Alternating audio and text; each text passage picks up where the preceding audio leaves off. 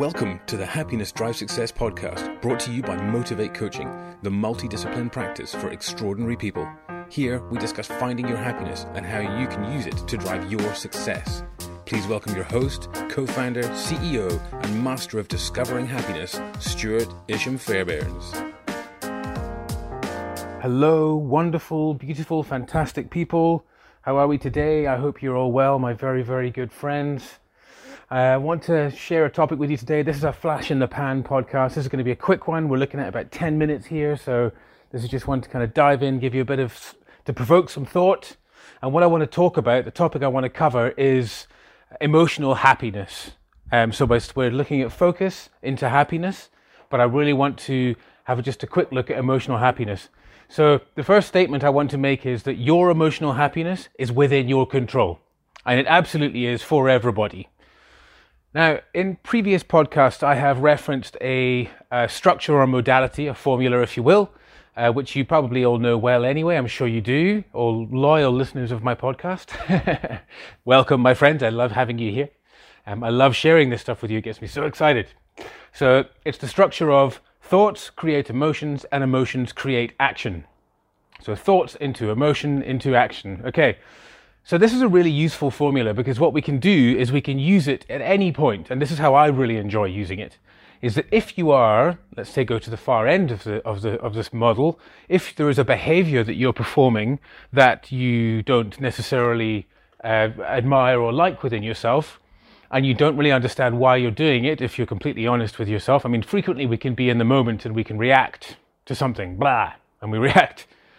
And we might feel that our behavior was justified, but at a later date, we might realize that we upset someone or it caused an issue or we feel upset within ourselves or something. Is to think to yourself, when you performed that action, now work backwards in the model, what emotion were you feeling? What emotion was going on in your body? And to take that a bit further, where were you feeling it in your body? Was it in your gut? Was it in your mind? Was it in your left big toe? Where's the feeling originating from? This investigation doesn't need to be a hard and fast step-by-step process. Purely by going through this psychological process of reassessing and investigating where the emotion came from, you will get clarity on what it was that was happening within yourself. Once you have the sort of feeling that you were feeling and you can kind of tap into it and remember what it felt like, what thoughts were you thinking when you felt the feeling? What were the thoughts that were going on in your mind? And it could be something happened and you reacted and blah, as I demonstrated earlier on. And the thought could be, it's so unfair. This situation, this thing happens. This person does that and it just infuriates me. What that leads on to is Brooke Castillo, a coach I hugely admire, no doubt you've heard of her, has a fantastic podcast. And she talks about manuals and how we all create manuals for people. So in our lives, like a husband or wife is a great example. So for our partner, we create manuals. And these manuals are things that are expected behaviors from our perspective of what we feel is the right way to behave, to conduct yourself. Be it from respect, be it gestures, be it whatever it may be. We have these expectations. But what we don't ever do is share these manuals with our partners. But in saying that, sharing this manual with your partner, with your expectations, is not right and it's not fair, because whilst we can have expectations, and there are, of course, standards in society and things that we need to do, wearing clothes going to work for a start, it's probably sensible. It's an expectation. Manners at the dinner table and don't rob banks and, be an upstanding citizen. And these are sort of base structures within society that are expected, yes. But expecting your husband or wife to always take the bin out, and when they don't, getting really angry at them, is just really silly. Unless you've got a structure in place where there's an agreement. But the point is that when someone's behavior external to us influences our internal reactions, thus our feelings, and going back to the model, we're now feeling that emotion, that then informs our actions. So we feel hurt. So then we might lash out, we might say something, we might do something negative. Now in that moment, if you were to think about, You find yourself reacting. You can think, right, what was I feeling? I was feeling hurt. I was feeling let down. I was feeling frustrated and angry. What was the thought? Well, the thought was that you're supposed to do that. Okay, so now take that further. So who agreed that that person was supposed to do that? Is it a construct that's just within your mind? Has it been shared? Has it been discussed? And most importantly, why is it affecting you so much? We cannot allow our emotions to throw us all over the place.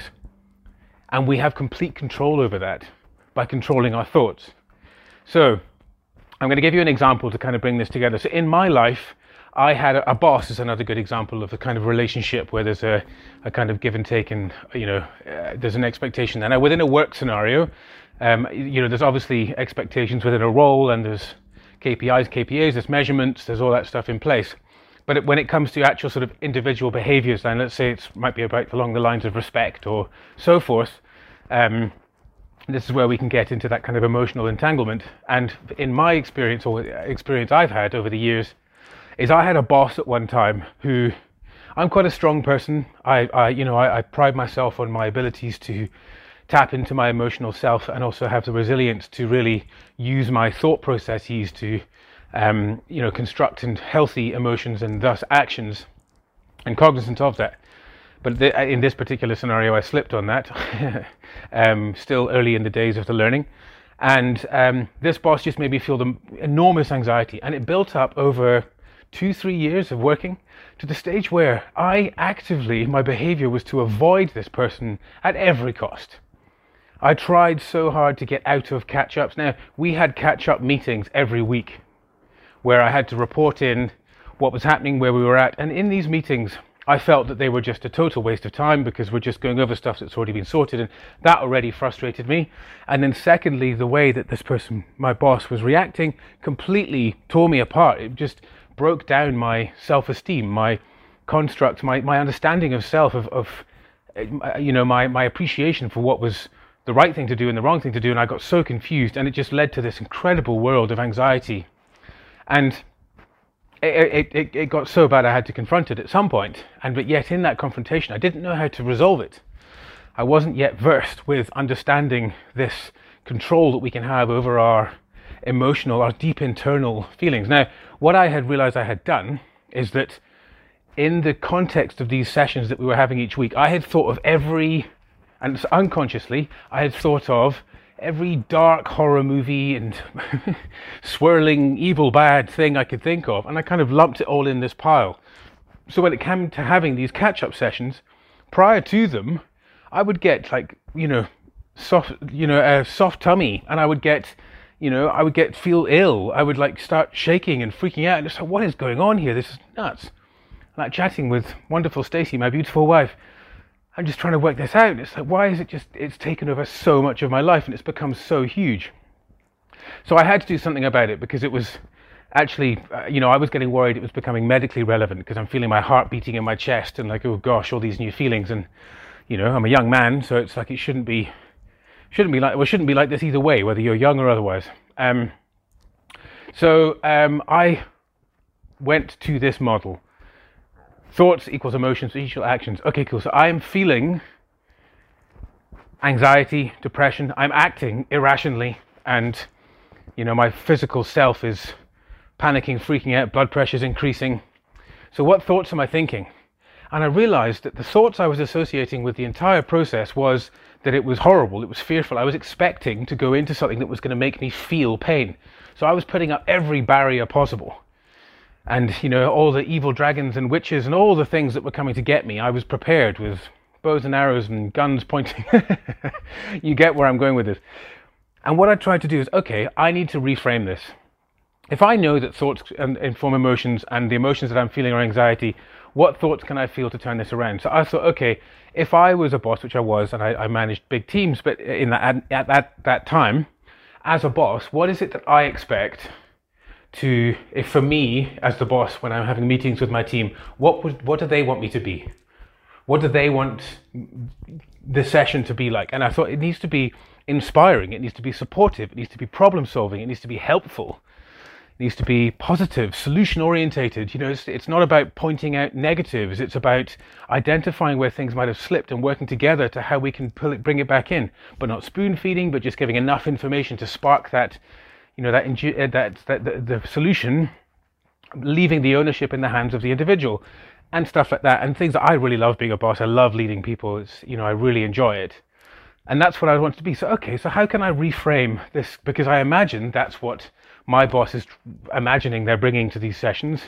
Why would they bring anything else? I mean, perhaps if they're a complete tyrant, maybe not. But either which way, I need to control what's going on here. So I say to myself, right, I'm going to reframe them and call them inspiration sessions. So in my diaries, digital diaries, physical diaries, everywhere I put my reminders, and changed the title of them to catch-ups, and the whole association I put with the words there, and called it inspiration sessions.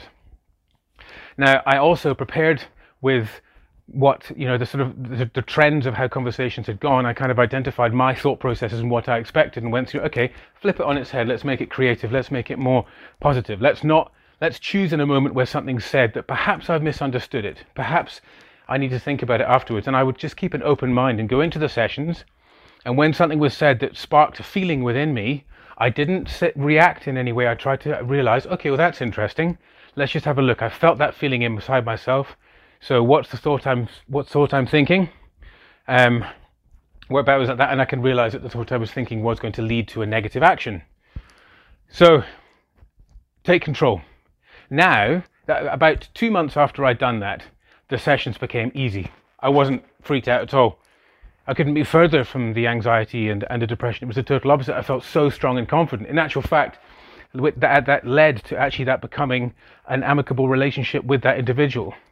And I had just built such an enormous mess for myself purely because I had just not taken the time to understand that my thoughts of making a negative situation were creating negative emotions, which then created complete and utter freak out, i.e. negative behaviors. So the point is, we have control over our emotional happiness. So whenever you feel that, you've got an anxiety within yourself, a fear, whenever you've got something that comes up, think about the thoughts that associate with it. Think about what it is that you're doing. And going back to the manuals thing is, if you have expectations from other individuals and when they don't perform those behaviors you want them to, there should be nothing external to us that informs or controls our emotions. Only we should be controlling them. So take control. Would you not want to feel emotionally happy more of the time? The only way that's going to happen is if you identify when that's not the case and have a think about what it is that you're thinking and how much control do you have in that moment. How much effort are you putting in to control your thoughts? We have between 40 and 60,000 thoughts a day as the average human being. It's a lot of thoughts. There's no way you're going to catch all of them. If your thoughts run 1,000,000 miles an hour and you can't actually stop and identify anyone, imagine you're standing beside a motorway and vehicles are moving so fast down the road that it's just a blur and you can't focus on any one. There's some great techniques to help slow that traffic down so that you can really start identifying individual vehicles. And one of the really good practices is meditation. Do it for 10 minutes a day. There's great apps out there. I use Calm, is a really good app. There's other ones, Insight Timer and Headspace and other brilliant apps that just can help out, and either guided or not. And it can really help you just start to declutter the motorway. And when you start identifying individual thoughts, you realize that there was no blur. It was just feelings of anxiety and fear that were creating blur between vehicles and making it look like there was a constant stream, when in actual fact it isn't. And there are actually very clear, concise vehicles going past, clear, concise thoughts going past. And if you look at each one, you can choose what color the bodywork is, how many doors it has, what size the engine is, where it's driving to, i.e. you can control your thoughts. And that has a knock-on effect to your emotions and a knock-on effect to your behavior. Take control of your life. Take control of your emotional happiness. Ladies and gentlemen, that is the end of that little diatribe for today. I hope that really resonated with you. If you have any questions, please bring them to the Facebook page. Again, there is one for Motivate Coaching, but there's also a group called Your Happy Place. If you want to come and join the tribe, join the community, please do. We're a beautiful community of people who are just sharing insights, helping each other out, asking questions, answering questions, just exploring how we can be happier. So come, be happier, share your brilliance.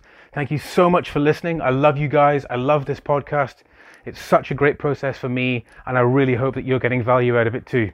Have a the toppest banana day. I love you very much, my friends, and keep smiling. Thanks so much for listening. If you're interested in learning more, go to the Motivate website at www.motivate-coaching.com. If you'd like to get in touch with Stuart directly, you can get him at Stuart, spelled Stuart, at motivate-coaching.com. Thanks so much for joining us, and remember, your happiness drives your success. See you next time, folks.